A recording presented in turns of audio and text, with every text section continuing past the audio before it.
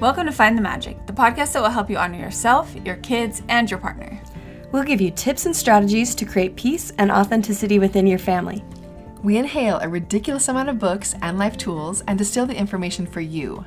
I'm Terralyn Griffin. I'm Caitlin Gabriel. And I'm Felicia Allen. Let's find the magic together.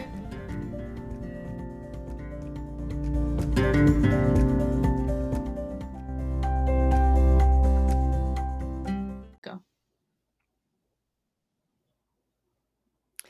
Hey everybody, this is Terralyn, and I have a high five today, and that is for actually getting the amount of sleep that I need. And I have told you guys many times that I feel like prioritizing sleep is really important. I mean, I stand behind that. I don't think sleep deprivation is a badge of honor, nor is it a status symbol, and sleep is a really important part of self-care. That being said, for years, I have continued to not get an adequate amount of sleep.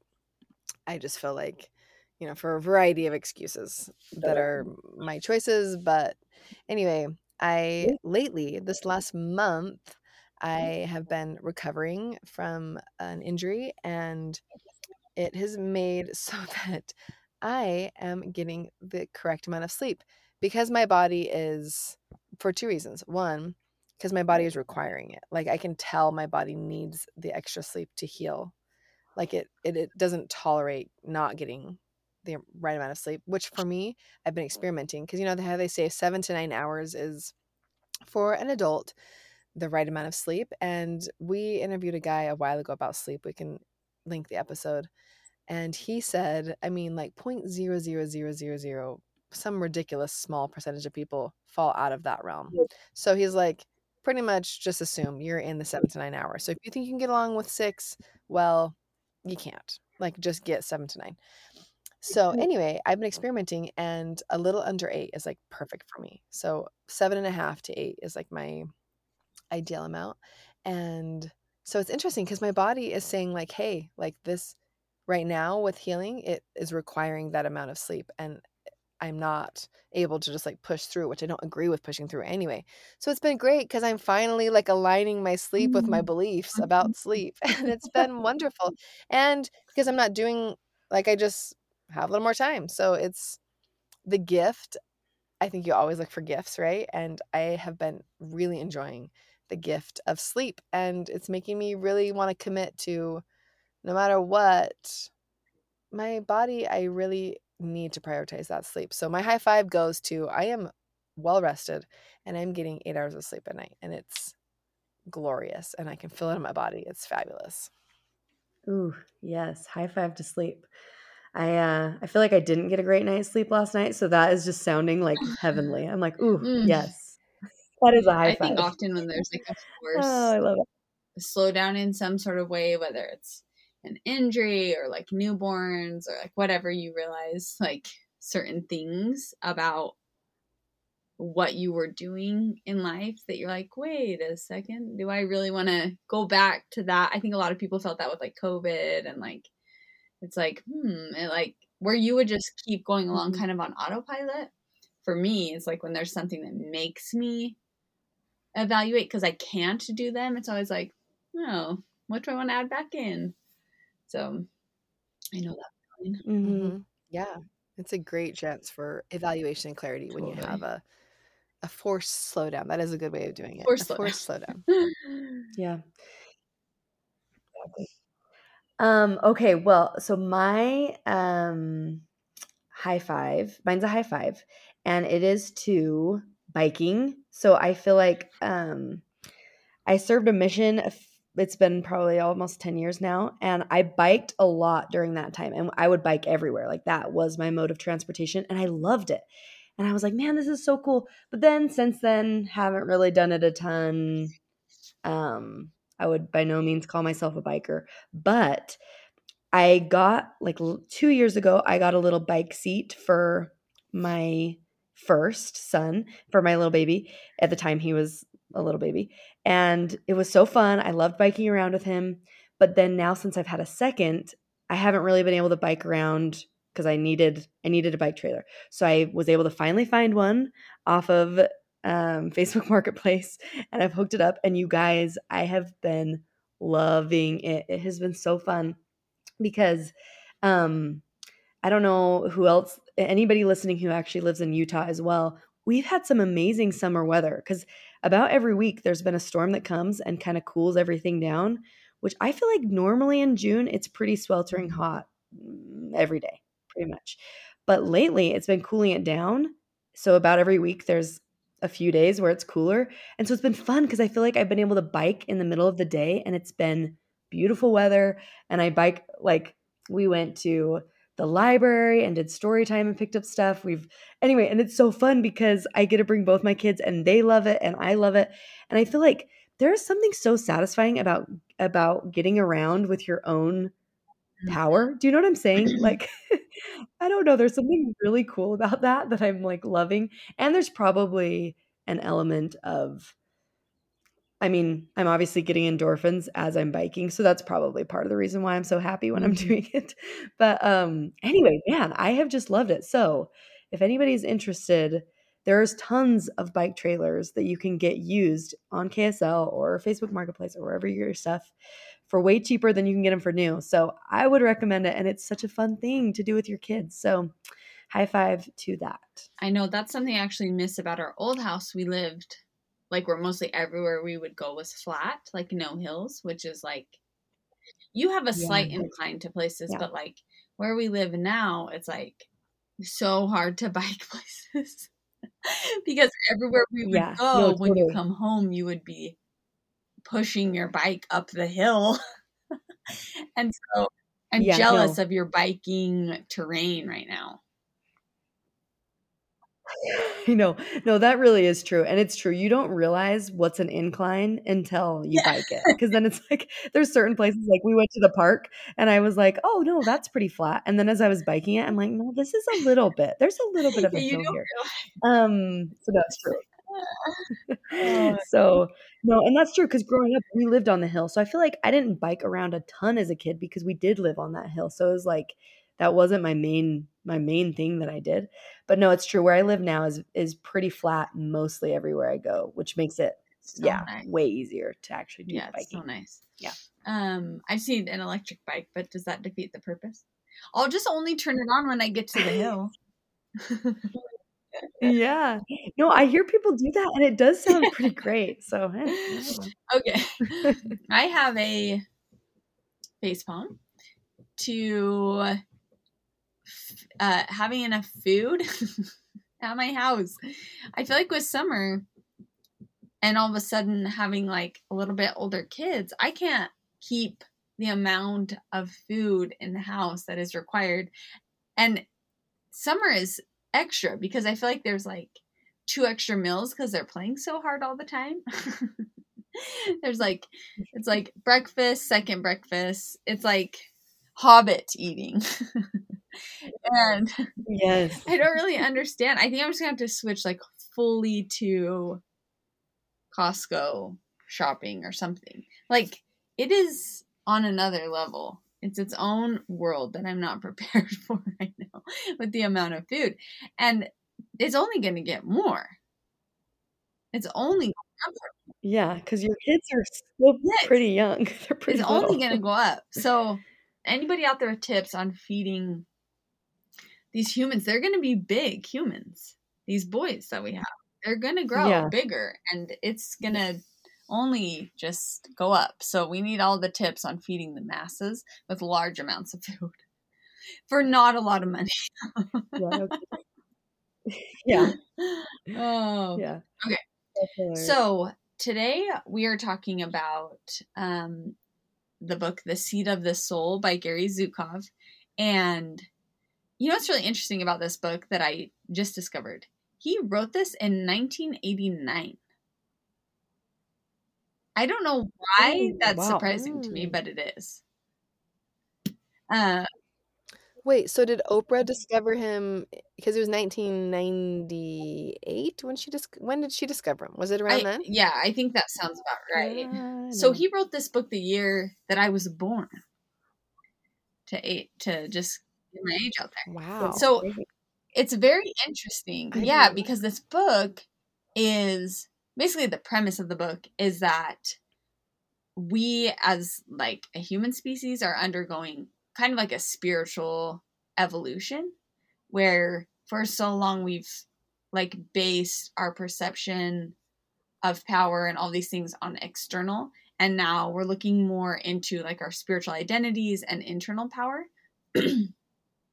I just feel like that's really apparent right now. I feel like a lot of people are writing books and talking about focusing more on like our spiritual psychology, but I just think it's cool that he wrote this, almost 35 years ago or whatever. Yeah, before it's Yeah, kind of a because now it's like movement. kind That's of true. popular.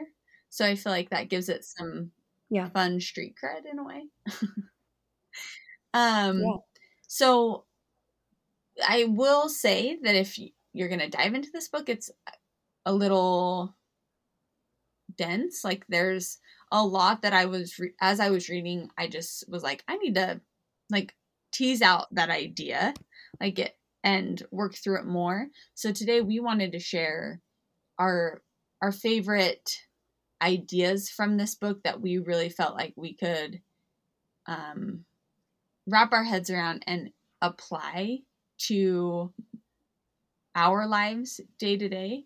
And the first one being Zukov differentiates our personality from our souls. And one of the first quotes that I heard of his was from Oprah. And he says, when the personality comes fully to serve the energy of its soul, that is authentic empowerment. And so this idea is that a whole human is when our soul and our personality are in balance. And I think just innately we can feel when we're not aligned with our soul, in quotes. Even if we don't have this very specific description of soul, I think that as humans who are based in like spirit and soul, we can feel when we're out of balance. And so when I heard this, even though he's giving different words to this, it's like, oh yeah, that wisdom is truth. We are more than just our personality and what we perceive as like good or powerful in like everyday life. We have something deeper that makes us make different decisions or serve people in certain ways or love people even though, they do something that might upset us. Like we are bigger than just our personality, and that's what this tenant describes. So I feel like when I read this, I was like, wow, even though you're describing this differently, I think we all feel that truth. Yeah, totally.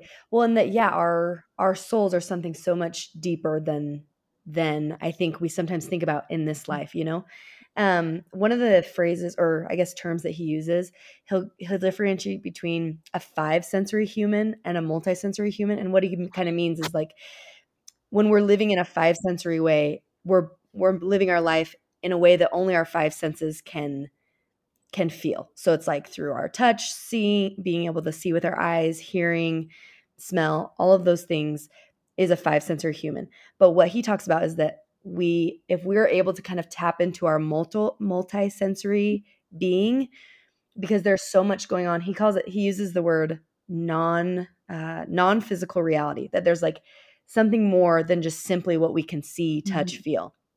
And I think there's a lot of different words that people use for this, right? There's intuition, there's kind of like listening with your spirit, and I think that's kind of what we talk about when we say tapping into your intuition and things like that, is this idea of a multisensory person. So like when we are able to kind of feel what is right and what is best for us and for our families and things like that. And so I like that a lot of what he talks about in the book is being able to really feel in these ways. And one of the cool exercises that he has you do at the end, there's a bunch of exercises that you can do. And one of them is write down any times that you have had a multi-sensory experience. And so I think for anybody listening, something fun to try to do is think about times when you have felt something kind of like deeper than yourself. And I think it's really cool because I think it's one of those cool things where as we think back to times where we have felt these feelings of like really deep, deep love that's greater than our own, that I feel like is God's love that we're feeling, or this sense of divinity, or things like that. I think when we're able to recognize it, like look back in the past and see those experiences, we're more likely to recognize them in the future and even seek them out. And so it's kind of a cool exercise to do, I think, to be able to almost practice tapping into that multisensory, or tapping into our intuition a little more. Yeah, I love how he says, to your point, a lot of this feels like an unknown or like a mystery. And he says a multisensory person has a heart big enough to hold the extremes of life. Life is unsatisfactory, and if you try to contain or keep it one way, then you'll lose this ability to tap into this big like mystery of it. And this connects a lot to like, if you've read any like Zen or like Buddhist texts, the whole, I mean, we've talked about it on the podcast a little bit, but like the letting go of our expectations or our holding on to something needing to be exactly one way. Like our heart is big enough to hold the extremes because it is. Like there is no other, we can't keep it any certain way. And I just love that straightforward like stating of, that's your soul, that's the piece of you that's connected to everybody else and to the divine, is big enough. Like you can handle it. And I think that's sort of like a permission to be multisensory is really, it's like a gift. It's like, oh yes, I can. I can do that. Mm-hmm. Mm-hmm. And I think once we tap into that deeper part, so I mean, for me, there's a lot. Like when I think about multisensory, I'm thinking of things like when it's not inside my head. Because, I mean, five senses, obviously, then there's thinking, but still my thinking is oftentimes rational. But for me, the heart and even in my gut, that kind of intuition. And for me, even when I feel stuff, I mean, I've had times where I feel like God has helped me so much, lead me in a different direction that isn't my head, like it's beyond my own head. So for me, I love the term multisensory because it's almost like, for me, it feels like opening up from here's our five senses. Plus, I'm going to include in that rational thought of just like, I see this, therefore it is. You know what I mean? And then it's this opening up to, I just love that term. It is unsatisfactory when you try to contain it. Life is unsatisfactory if you try to contain it. If you think that there is just five senses, for me, it feels like you're opening yourself up to something that's way bigger than just you. And it's like this feeling of awe. Like when you open yourself up to multisensory, when you realize that it's more than just you. You're not even for me, it's beyond just, it's like the idea that I actually had this really amazing moment in the mountains the other day of feeling like it's like something that I knew, but then I felt it. You know it with your brain, but then you feel it. This feeling Yes. of not only, intuition, guidance, divine guidance, all that amazing, beautiful, beautiful things, that it is beyond our five senses. But then there's this beautiful level of, and it feels like mystery to me. It feels like this big, beautiful mystery. And that is that we are also all connected. We're all connected to each other. It's like this beautiful, like, connection that we all have to each other that to me changes the way we view each other. For me, this is actually my favorite takeaway from the book is just, I mean, because I feel like it's one of my most important views in this life, that when we interact with each other, it's a sacred space. Like, not only is Felicia, when I interact with you, is it your personality that I'm dealing with, but I'm dealing with this amazing, majestic soul. And I can feel that if I'm open to looking at it, right? And I think it just changes the way we interact with each other. It's so much easier not to objectify people, not to use people when you're seeing them as a whole soul, not just the five senses that you can see, not just their bodies, not just their faces, not even just their personalities, but when you see somebody that there's so much more to every single person we come in contact with. That concept, I think, is just such a beautiful concept. And it's kind of like, it feels like an opening up to like this amazing, cool,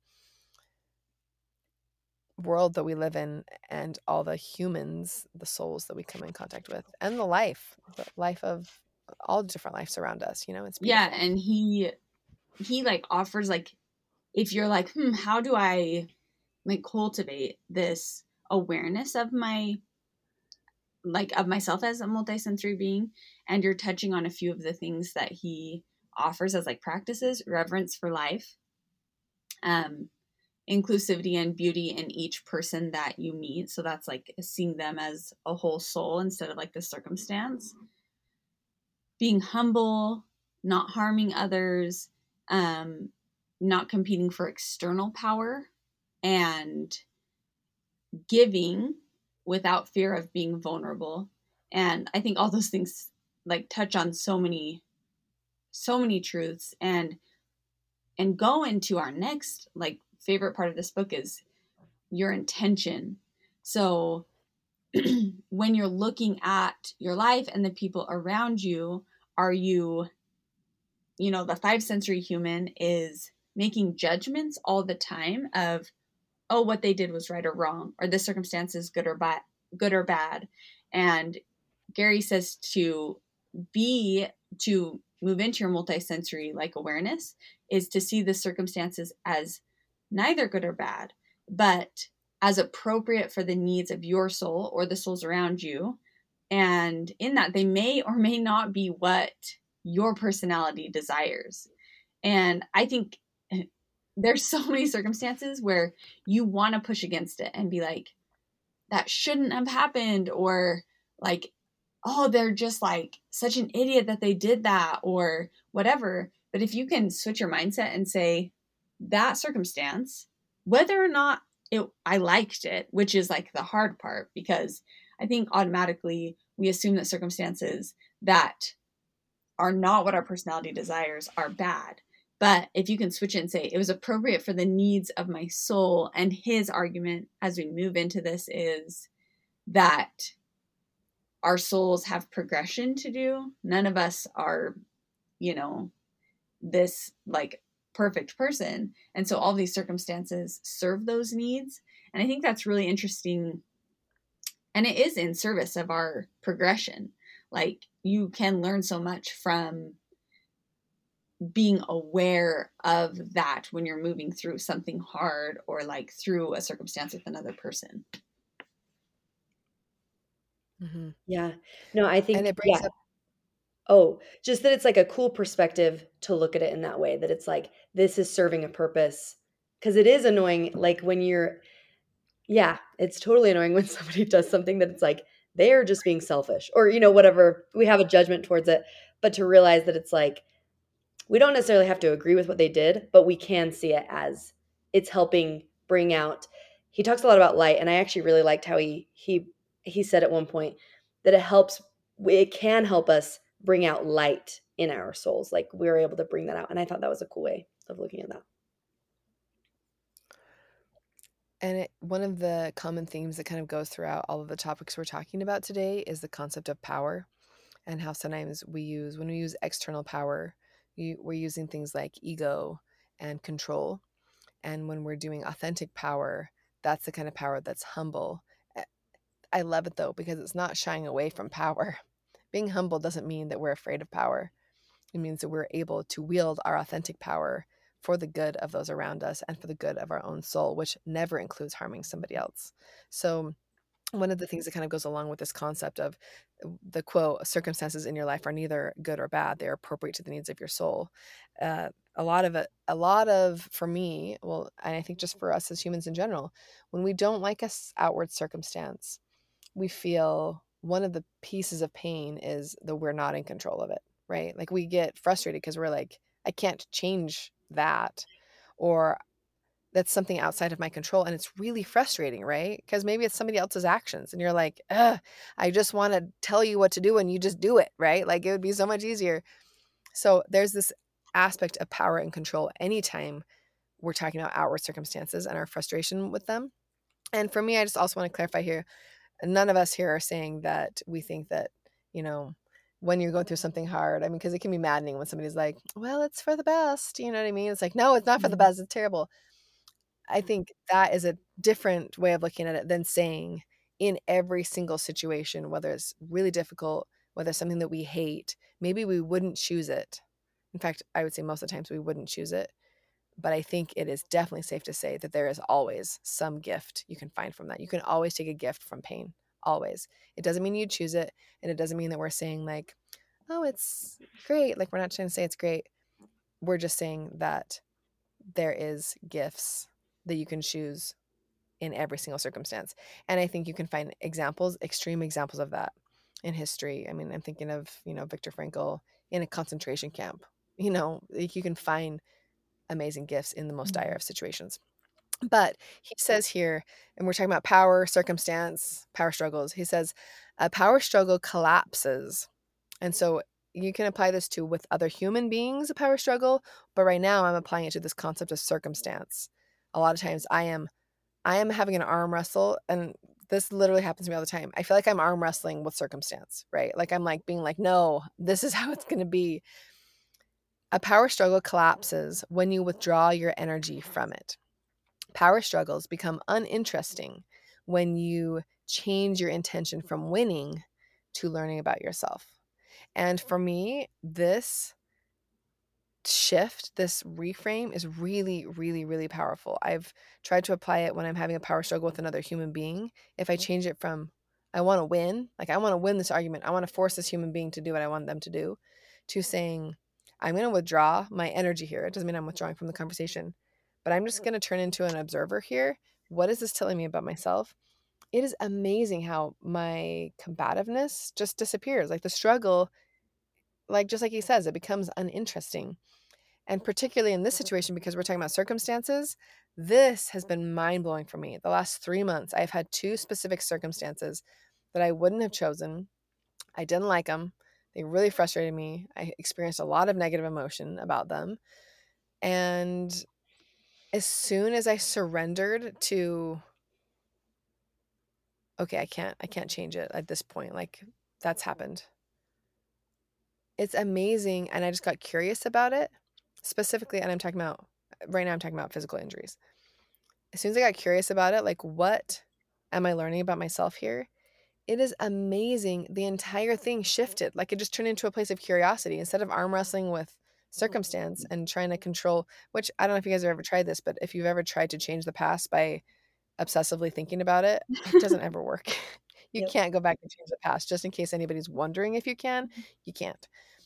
So you can't just like be like, oh, let's just I can change build that. this. So yes. And I've done that. I remember doing that as a kid. I can't even remember the situations, but I remember having things that like I didn't like, and I'd like try so hard, like if I just think about it, maybe I can go back in time and just change it. Like maybe if I put enough energy into it, I can change it. But turns out you can't change circumstance once it's actually happened. So at least that I've discovered. I don't have like a time turner or anything.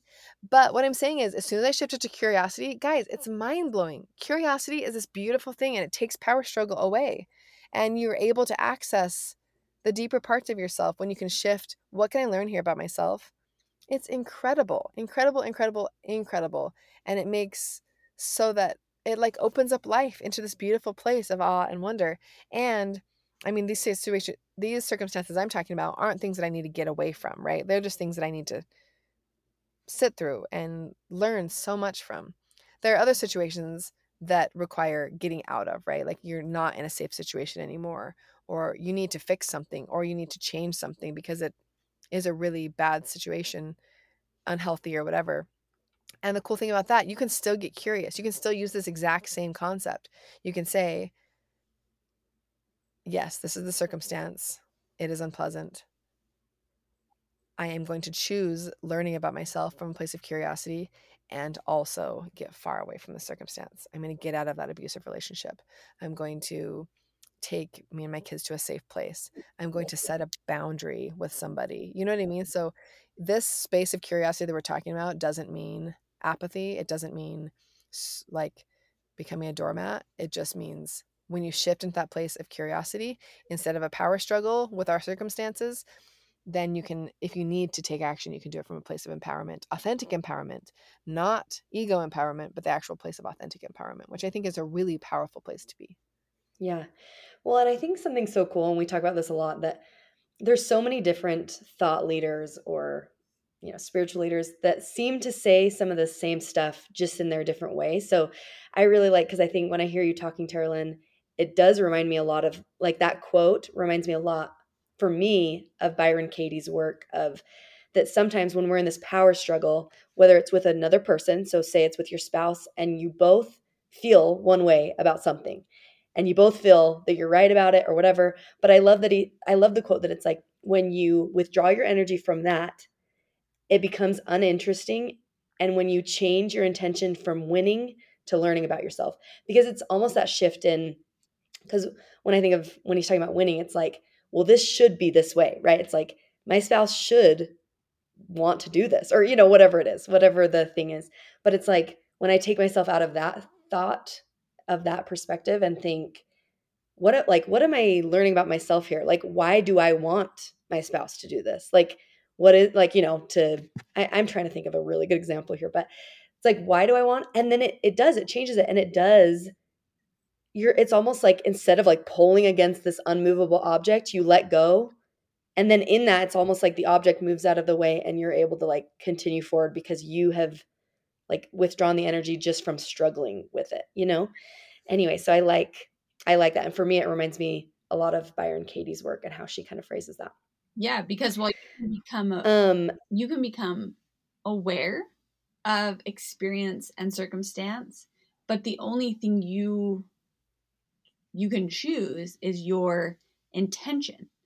And so Mhm. you can choose, and you have the responsibility for your intention. And so if you can choose those intentions, then you can align with what truly feels good in your soul, instead of being reactive to outside circumstances which you ultimately don't have any power over. And that's like a cool mindset shift. Like, then all of a sudden you have all this freedom, because your thoughts aren't being like trapped by circumstance. They're in line and in flow with your intention, which I think is really cool. Yeah, absolutely. Which does segue into one of the other topics that he talks a lot about, is intention. And I think, so I thought it was interesting because one of his backgrounds is in physics, which, if there's any physics people out there, um, there's the law that like every action has an equal opposite reaction. And he talks about that in the physical world, that's true. So if anybody's ever seen those little metal balls that, like, if you lift up one and you let it go, it'll swing, and the other one, have you guys ever seen those where they swing back and forth because they're hitting each other? And that's an example of every action has an equal opposite reaction in the physical world. But he talks about how the non-physical world, so in that world that we can't always see, feel, hear with just our five senses, it's the same thing. And so he talks about how we treat others, how we act in the world, every action that we have has the same equal opposite reaction, which I really like. So there's this really great quote that I really love that says, every action, thought, and feeling is motivated by an intention, and that intention is a cause that exists as one with an effect. In this most profound way, we are held responsible for every action, thought, and feeling, which is to say, for our every intention. So I think, thinking about it in this way, that it's like, every action, thought, and feeling that we have is motivated by an intention. So I think when we get real about what our intention is behind why we're doing something, why we think a certain way, we're able to really get clear on kind of like, what was our intention here? So with our kids, with our spouse, like in our careers, I think sometimes we do things and we don't always realize why we're doing it. But I love this because this actually brings us to a deeper level of, when we can get clear about what our intention is behind any of these things, we can have a lot of clarity in our lives. And I think it directs us in a really clear way. And we're able to kind of come at things from a place of our soul, our deep souls, rather than just acting in a way that maybe doesn't get clear on what we really are intending to do with it. So, and I think it's so easy to kind of just get caught up in acting or thinking in a certain way and not thinking it from a deeper standpoint of intention, and realizing that that intention, like he says in here, it's a cause that has an effect on everything that we do and on the people that we're with. Yeah. So, like a real life example, I was just talking to a friend. I'll leave her anonymous, but I'm sure she won't mind me sharing this example. And, you know, they had a family situation where where they live, they have this one sibling that is the only one close to them with kids.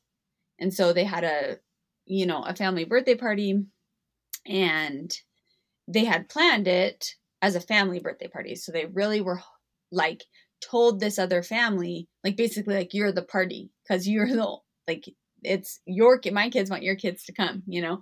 And long story short, the other family ended up like just not coming at the last minute because they got caught up too busy doing something else. And she was talking to me about it, and she was really like hurt by them not showing up. And when she was like talking through reaching out to the family to like talk to them about it, I was like, wow, she's like being very multisensory about this. She, instead of just reacting and texting, she was, or calling or whatever, she was like, why am I reaching out to them? Like, what is my intention with this communication with them?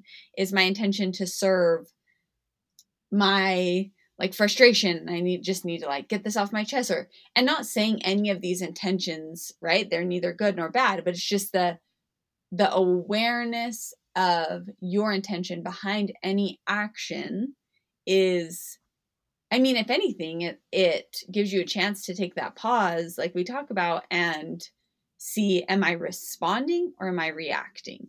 And I think that's really important in our situations with other humans, because almost always, well, I guess people like swing between the two, but a lot of times, like, we're just responding selfishly within our own feelings, or responding in a way that we're trying, not to make the other person upset.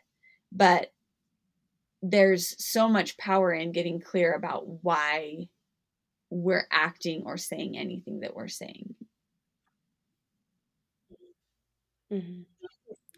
And I think setting an intention, I love that example, because setting an intention before you do something changes the entire energy of the whole interaction, right?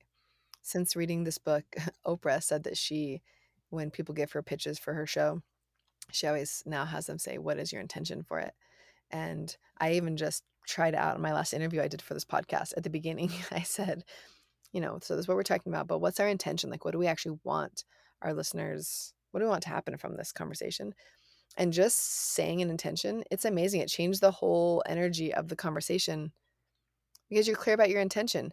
And I really like it because sometimes in my life, my intentions, when I look at them, they're conflicting. I have conflicting intentions. And Gary says that when you have that it's the stronger intention that wins out. So, he gives example with relationships. Like, if your intention is to have this happen in your relationship, whatever one is stronger, that's the one that's going to eventually happen, which to me is really powerful. I mean, I know we're talking about, this is kind of law of attraction stuff, but I think it's really powerful when you start, because it's different than just saying, what do I want? It feels different. Or what do I hope is going to happen here? That feels different to what do I intend? For me, the word intend changes the power back to me. Like, it's like what am I, like, what seeds am I planting here? What is my intention? It just feels different than all the other words that we use. I don't know. I feel like that is a really, really powerful word. And it's one thing to say, what is that phrase? The path. It's saying that, like, you can't live your life with just good intentions but never do anything. The path You know what I'm to talking hell about? is paved by good intentions. Is that what you're Oh yeah, meaning? the path to hell is paved by good intentions. For me, that's a different concept of intention, right? Like, well, I intended well. Like, I didn't mean to hurt your feelings. I just did. Like, to me, that's a different concept of what we're talking about here. Here, it feels like we're talking about the really deep, like deep in my heart. What am I intending here? Feels different than just like, oh, well, sorry, I didn't mean to hurt your Right. feelings. You know what I mean? That just feels different to me. We're talking about like the kind of deeper, like, really, what are we pulling towards us? And for me, when we get clear about that, it's amazing because it really for me, it changes every action that I do. And specifically, it changes my interactions with people. If people, I think people can feel it. So, And I think there's for me, I think there's actually really two concrete ways. If you're listening and you're thinking, I want to get clear on my intentions and I want to be better at this. I think there's two ways, and Gary kind of talks about this, but number one is kind of what you said, Terilyn, of beforehand, kind of when you're planning your day, when you're planning your week, whatever, however that looks for you, and even like bigger picture intentions for maybe your life or whatever that may be, setting an intention beforehand is incredibly powerful. So really getting clear on what are my intentions here. But then I think there's also a really key piece of then, like, at the end of a day or something, reflecting on your intentions can help you get clear, because sometimes it can be at the end when you review or reflect your day, you can think about it from an intention standpoint. So thinking, what was my intention there when I did that?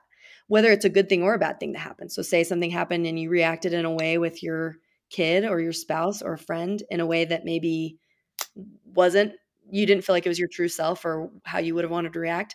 You can think about it from an intention standpoint. And I think that question is just kind of interesting, and it brings kind of a new light to the whole thing. So I think those are two different questions, like setting an intention beforehand, but then also the power of reflecting afterward and thinking, what was my intention there, can bring us a lot of power and then help us in the future to be more intentional, which I think is really cool. Yeah, I think it's powerful in, like what you're saying, the second part is powerful when we're thinking about forgiveness. And really, it's holding yourself accountable for your piece of any situation and your contribution to the situation. I love how Gary says forgiveness is not a moral issue, it's an energy dynamic. So he's like describes us as like these dense bodies, and we have this love and light that can move through us if we only allow it by releasing. So if we can see forgiveness as releasing ourselves and the other person, which you can only do like with compassion for both, then we're able to drop that baggage. And I think there's so much blocked, like when we haven't forgiven someone or forgiven someone for not forgiving us or whatever, like there's so much blocked energy in like grudges and forgiveness and like tied up in that whole dynamic in relationship, that I think he just did such a beautiful job of describing it as an energy dynamic. So whether or not you think they did something wrong or you did something wrong, and like Terilyn was saying, it doesn't mean that forgiving someone does not change the boundaries that you hold. But releasing yourself from that like blocked energy dynamic that is non-forgiveness is just so freeing. Like we've all felt it every time we forgive someone and allow ourselves to be forgiven, which is also like a huge piece of the puzzle.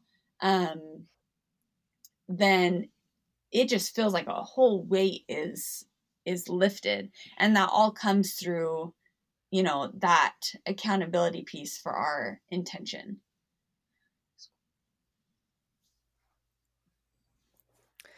I feel like the concept of forgiveness is one of those liberating concepts that every single human being could work on. Like we all have, in fact, who was I listening to years ago?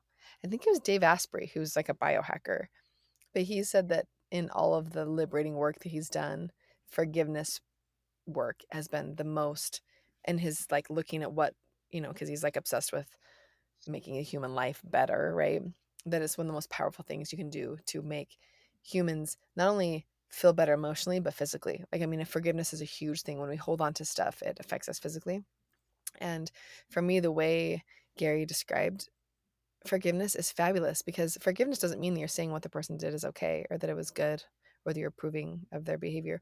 And you're also not saying that you would choose it. I think a lot of people get caught up with forgiveness because they're saying, well, if I forgive this person, that means I'm saying that like I'm validating that behavior was okay, or that I would almost choose it. Like they start feeling like No, I would not have chosen that. No, that was terrible what that person did. But it goes back to what we're talking about of, can you take the price of your pain, find, receive the gift, whatever it was. It doesn't mean you choose it. It doesn't mean you approve of it. But then you're releasing the person from your own experience. Like what you're experiencing now. In fact, this is totally Byron Katie stuff that we're going into now. But the pain that you're feeling now is you. So it's sad. I mean, it's difficult that somebody else did something in the past that hurt you. But now that thing is over, now it's you hurting you, right? Like every time you relive it, every time you are feeling those feelings, it's now you're thinking that you're not releasing that person and holding them accountable. You're not holding them accountable. You're just punishing yourself over and over and over and over. In fact, she used the example of hitting, she's like, he hit me in this moment. The hit happened. And she's like, every other time I feel pain after that, it's me hitting me with his fist in my imagination, right? It's that releasing. There's this beautiful, and as I say this is something that I need to, honestly, I'm trying to figure it out myself. But I love the concept of we are holding our own selves accountable for our current experience. So we can drop that somebody else is forcing us to relive something, that somebody else is responsible. It's just taking your power back, really, which is so cool. I just love that concept that we're releasing. Like I actually picture, I've done some, when I do forgiveness work with myself, I actually like go in, I like meditate, I sit still, and then I actually imagine myself looking at the person and saying, I forgive you. It's like a Polynesian practice, but you say, I forgive you, I love you. And then I actually say, and I'm sorry, because obviously we can always apologize for whatever, even if it was just like I had violent thoughts in my mind, really negative thoughts in my mind towards somebody. There's always something you can ask for forgiveness for. So I'm sorry, I love you. And then I actually picture just cutting a string. Like I picture a string in between us, and it's all the resentment, all the pain, all the hurt. And I just picture cutting the string and like letting them walk away. Be like, I am not connecting myself. I'm responsible now for myself. I'm taking my own power back, and I'm cutting that resentment string. And for me, that visualization has been helpful, but it's really just releasing. I mean, we've all heard the quote, forgiveness is releasing the other person and then realizing that person is you, that you're setting free. But that is, when I have had experiences with forgiveness, that is how it's felt. It feels like I'm giving this act of, it feels like I'm giving the person a gift, but in the end, it doesn't do anything for them. It's just me. Like, it's just me that I'm giving the gift to. Yeah, I think that concept, like truths always show up in like all different places. And like, it reminds me of the, before you like, what is this quote? Something before you like remove the beam out of your own eye, and then you can clearly see to remove the speck out of your brother's eye. Christ, is it in Matthew? Yeah, it's from the Bible, and it's before you try to take the mote, which is like a little piece of dust out of your brother's eye or your neighbor's eye or somebody else's eye, remove the beam from your own. Because and Gary, he says the same thing, like, and this is his quote: when you have an emotional reaction to what you see, you are judging. That is your signal that you have an issue inside of yourself, with yourself, not with the other person. If you react to evil, look inside yourself for the very thing that so agitates you, and you will find it. If it were not there, you will simply discern, act appropriately, and move on. So I just like the recognition of, oh, I'm like so frustrated that this person's not showing up for me. And then it's, Byron Katie, turn it around.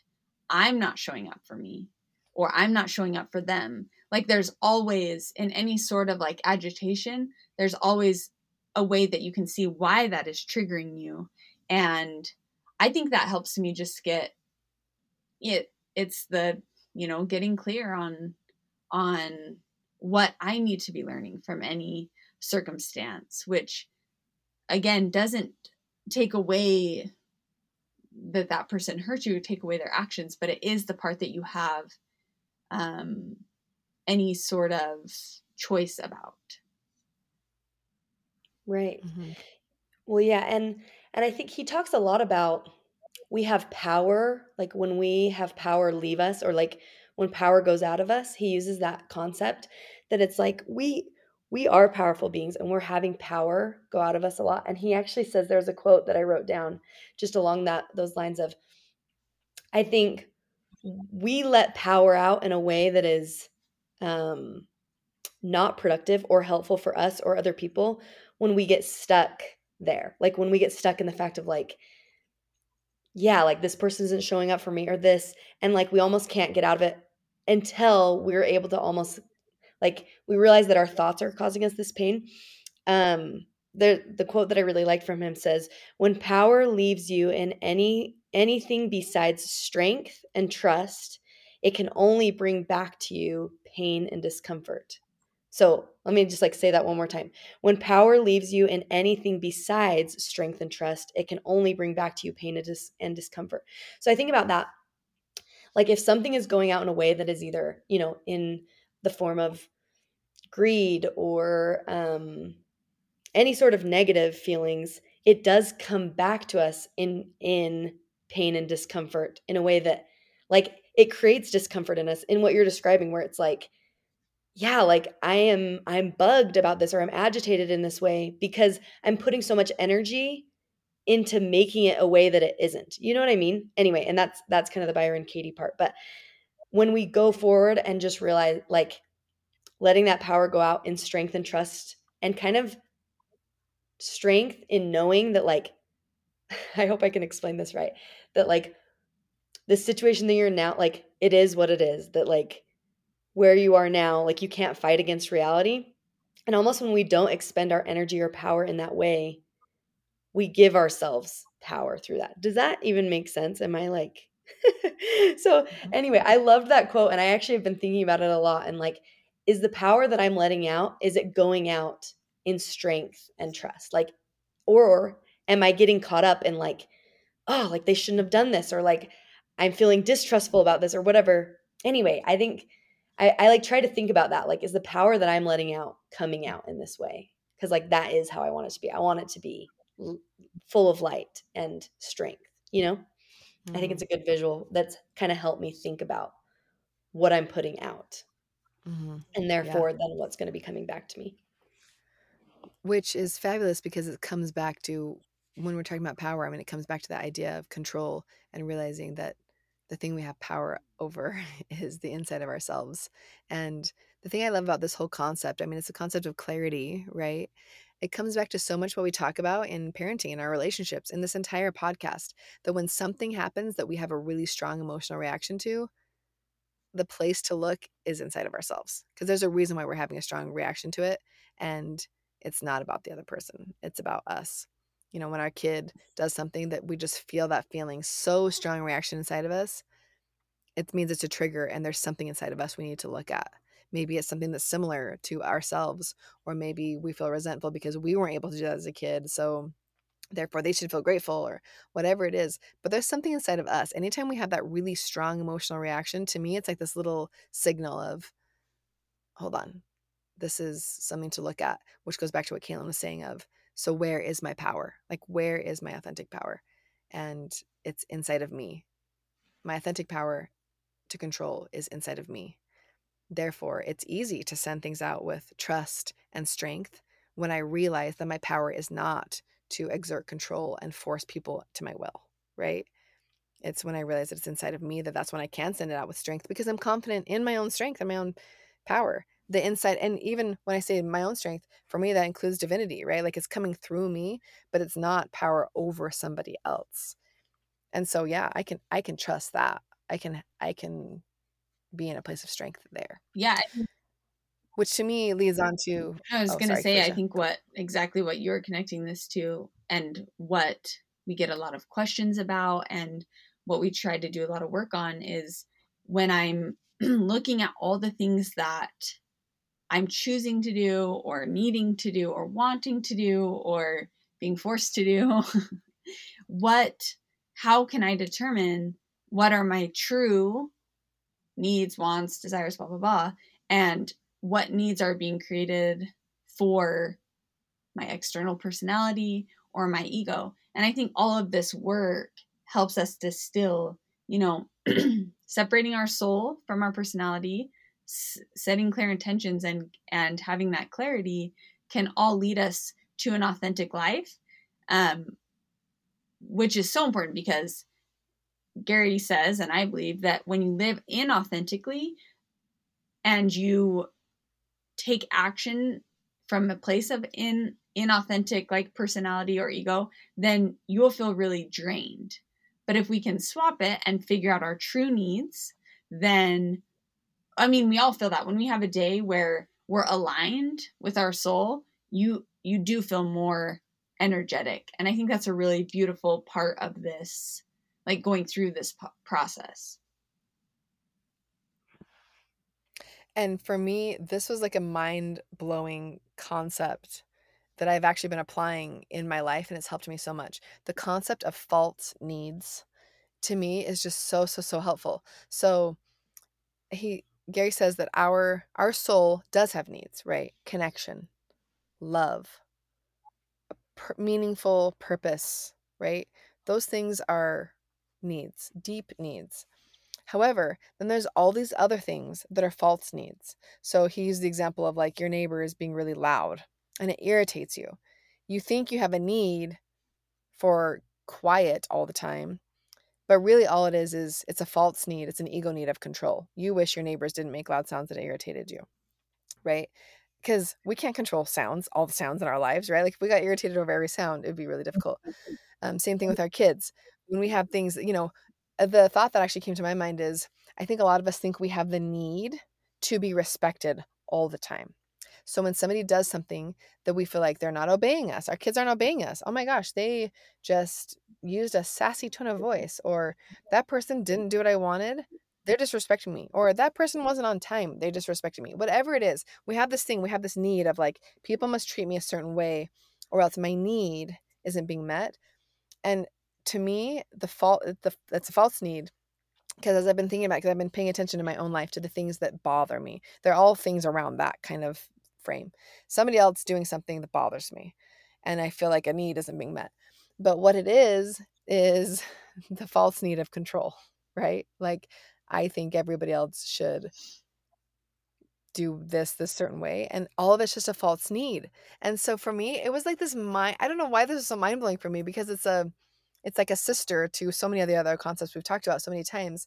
But just identifying in my life, almost every time I'm irritated by something, it's a false need. It's my psyche, my ego, trying to make me feel like I'm justified in feeling irritated. So the need is feeling justified and control. So I have this need for control. It doesn't happen. Therefore, I need to justify my feelings by saying, oh my gosh, I can't believe this person's doing this. And all of it's just a false need. So once I realized that, I'm like, oh, this is false. It's actually just whatever it is underlying it. It's actually just control. Or it's actually just, I want to feel justified. Or it's actually just, I'm feeling cranky and impatient, and therefore everything everybody else is doing is just bothering me. So I'm trying to justify my own feelings here. Once I can identify that, then he says, all you do is just say, that's a false need. It's not real. It's not the needs of the soul, which are love and connection and all those kinds of things. A need for my circumstances to be a certain way is a false need. So it's a false need, and this is my emotion. Name the emotion, which is so cool because, I mean, we practice this all the time, right? It's so powerful, but it works here too. And I'm feeling really frustrated. I'm feeling impatient. I'm feeling irritable. And then all you do just by doing that, it distances you. How he says it is it distances you from that false need. And over time, false needs they lose their power over you, right? So you're not going to lose your cool because your neighbors are being really loud anymore, because you realize it's just a false need, which I don't know why, but for me, that was like a really mind-blowing concept that has just that little tool. It's a tweak to something that I already do, but tweaking it like that has really helped me, especially in the summertime when I have my kids around all the time and just large herds of children everywhere. It's really helpful. Yeah, I have a little star question mark around this area of the book that I wanted to ask you guys, and for everyone listening, this is pop pop question, pop quiz. They don't know this is coming. But whenever, like, I'm reading this part and I agree with it. And then I'm like, this gets so confusing when your primary role is a role of service to others, which when you're a parent or a caregiver is pretty much like a lot of your life is doing things that you wouldn't necessarily choose to do in the moment. Like a lot of your life is that. And so whenever like there's this conversation around like choice, like we talked about, like, yes, changing, so you're like, what am I choosing to do in my life? I just think this gets like sometimes sort of like mucky for me. Like it's not as easy to see like true needs versus wants, desires, whatever. So I'm just throwing that out there. Do you guys have any thoughts on that topic? Like how to distinguish between true needs versus like wants? Yeah, Is that I kind of what just you're feel like saying?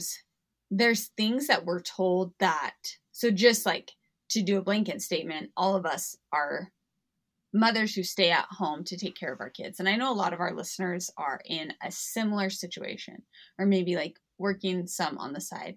And there's things that we're told that, in quotes, like a good mom does. And maybe even we hold those beliefs.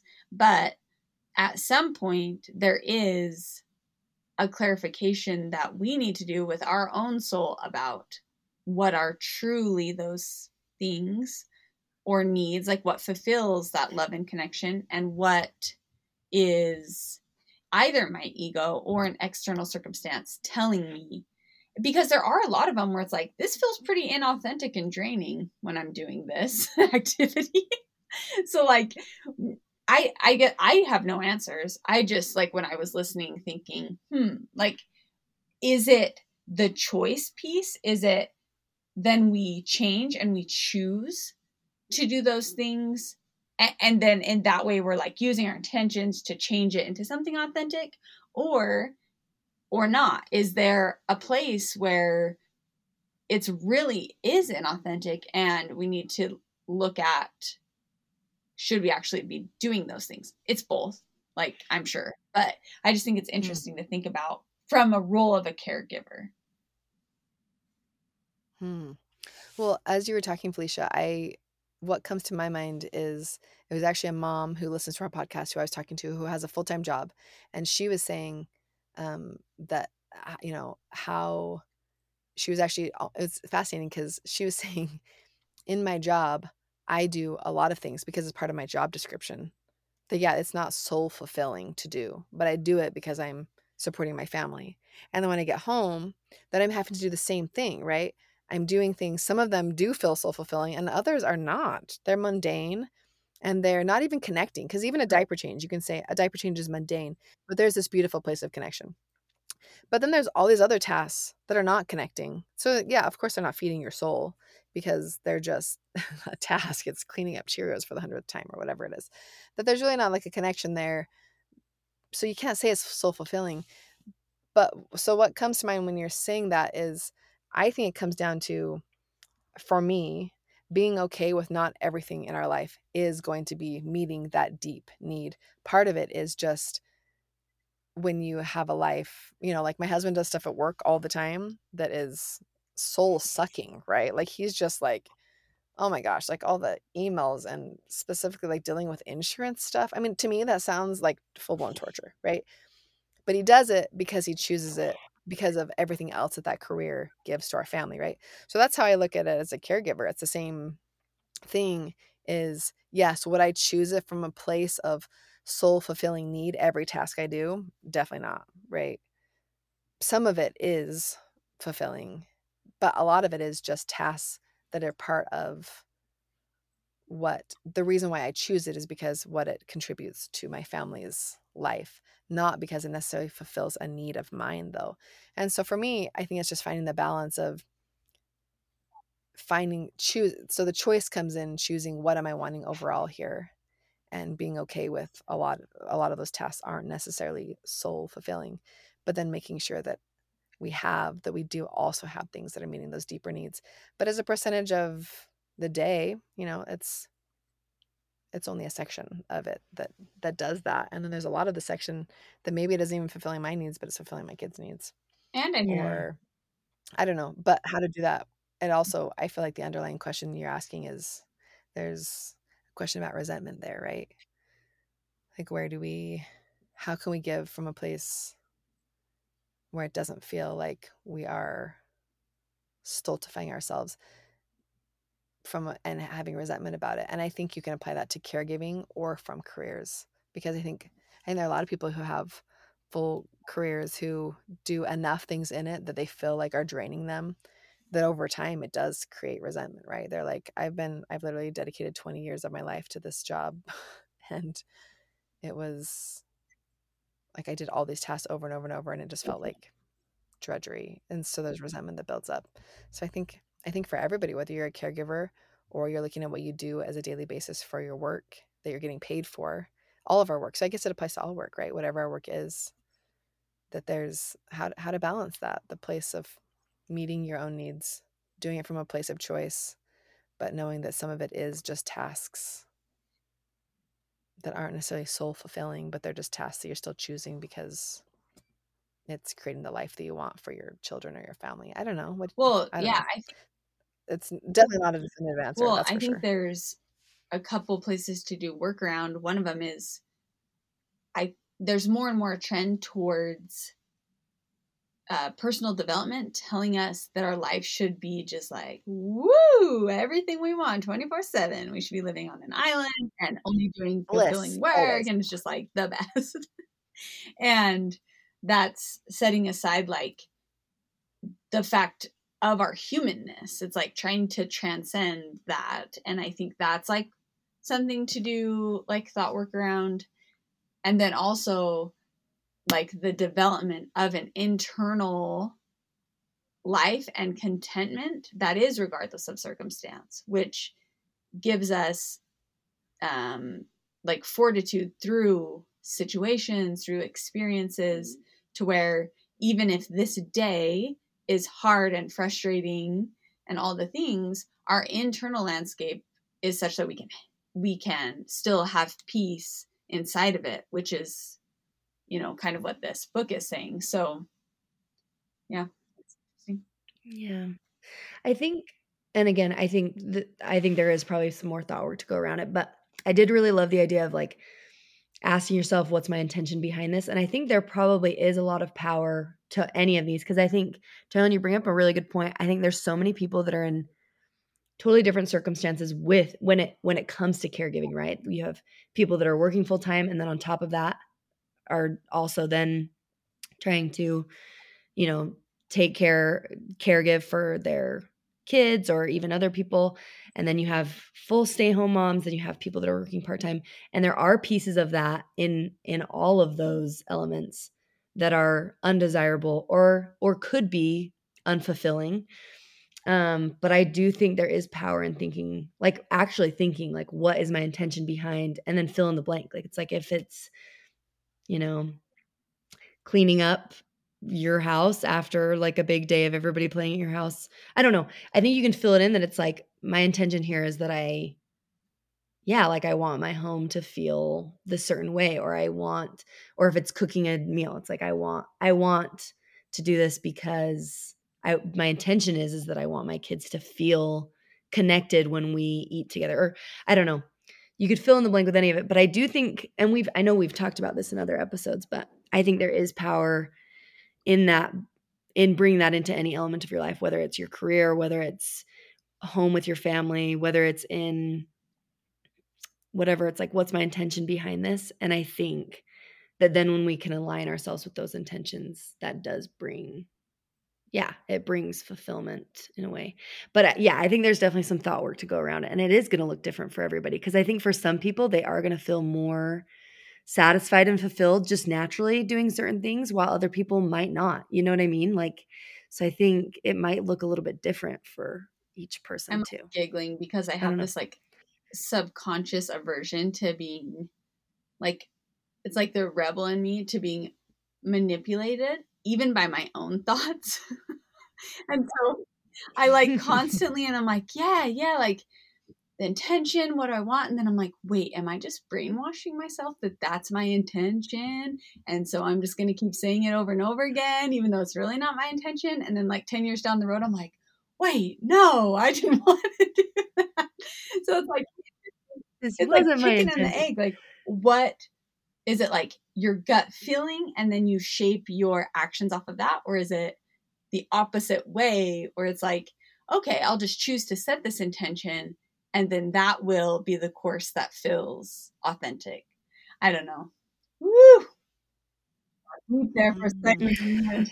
Well, that's a good question though, because as you were saying that, I was like, oh my gosh, choice. Because I'm so, well, I mean, like obsessed with like, I choose this, even if I don't like it necessarily, I'm choosing it for a reason. So as you said that, I was like, oh my gosh. So yeah, where does the intention come from? Does it come from choice or does it come from our gut? I mean, because I think if we don't, there has to be, well, choice has to be the last place. Because even if it is coming from inside of you, you do have to still choose it, right? But the question is, can we also choose intentions that, oh, I don't know, that's a deep Homework. question, Felicia. Homework for Yeah, the that's a really deep question. I love it.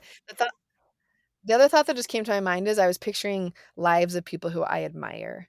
And I'm thinking of like my grandma who grew up on a farm, did a lot of work that was mundane and not flashy at all.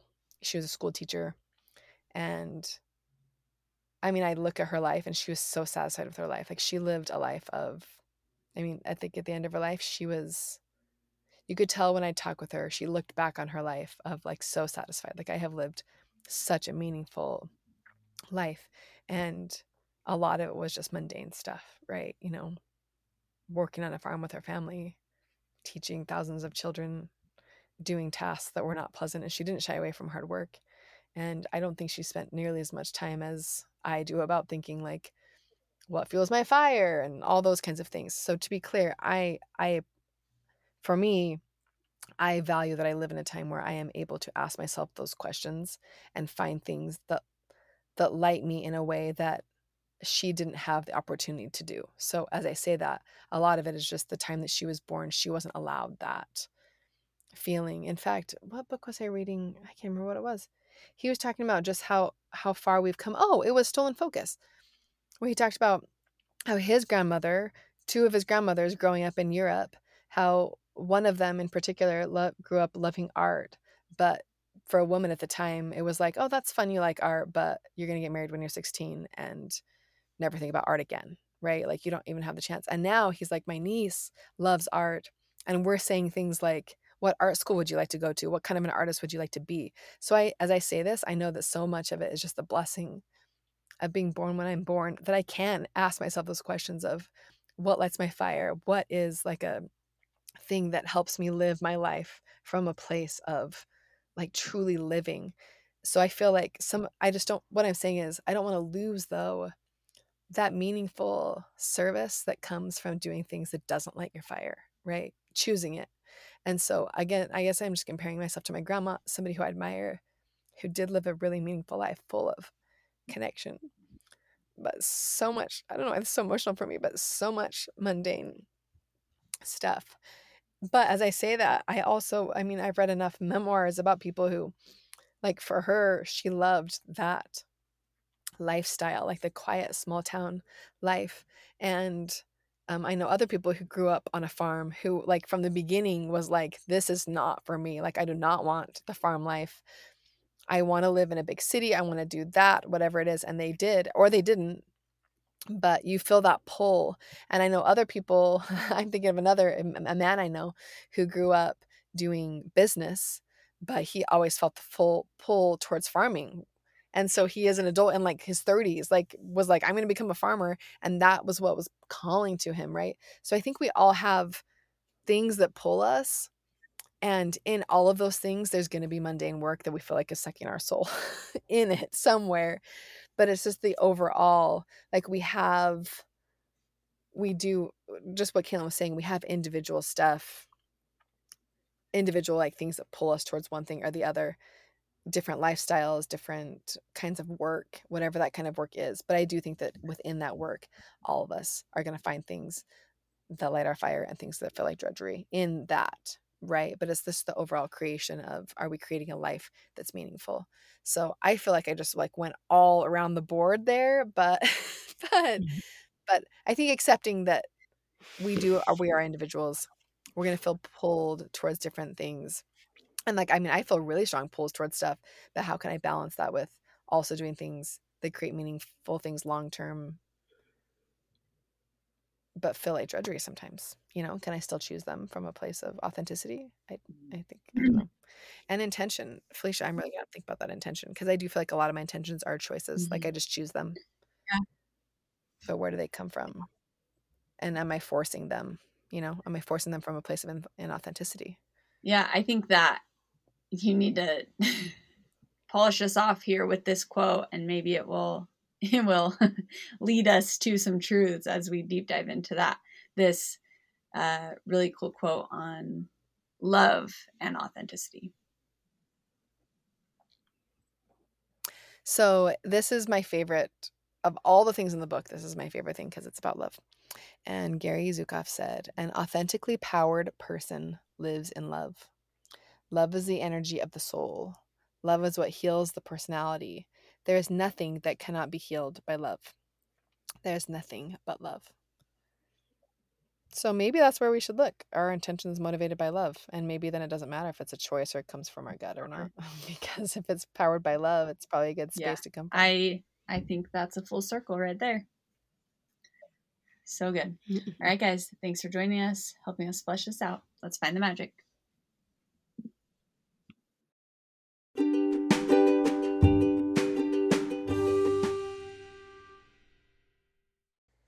Today's episode is brought to you by Chamonix skincare products.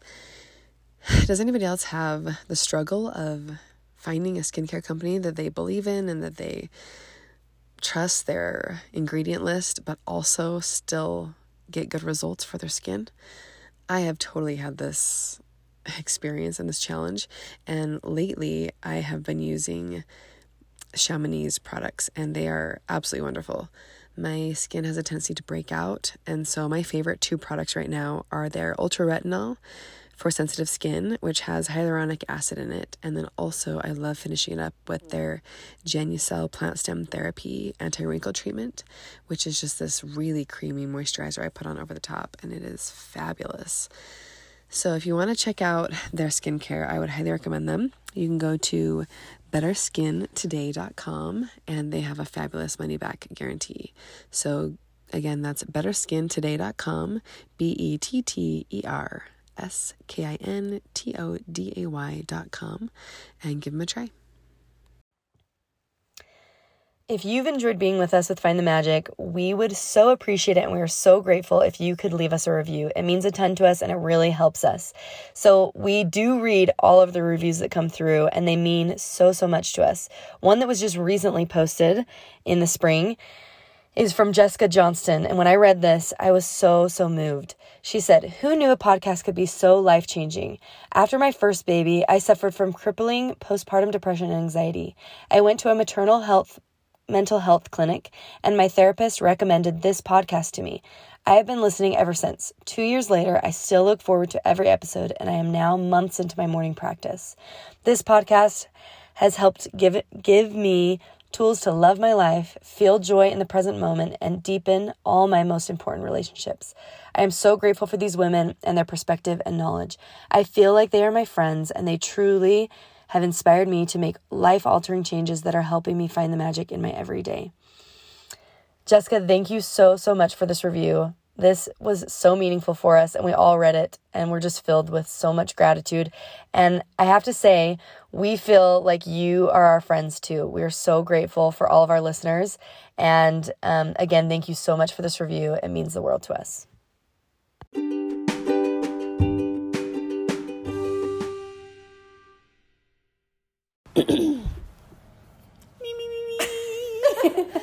Brown cows.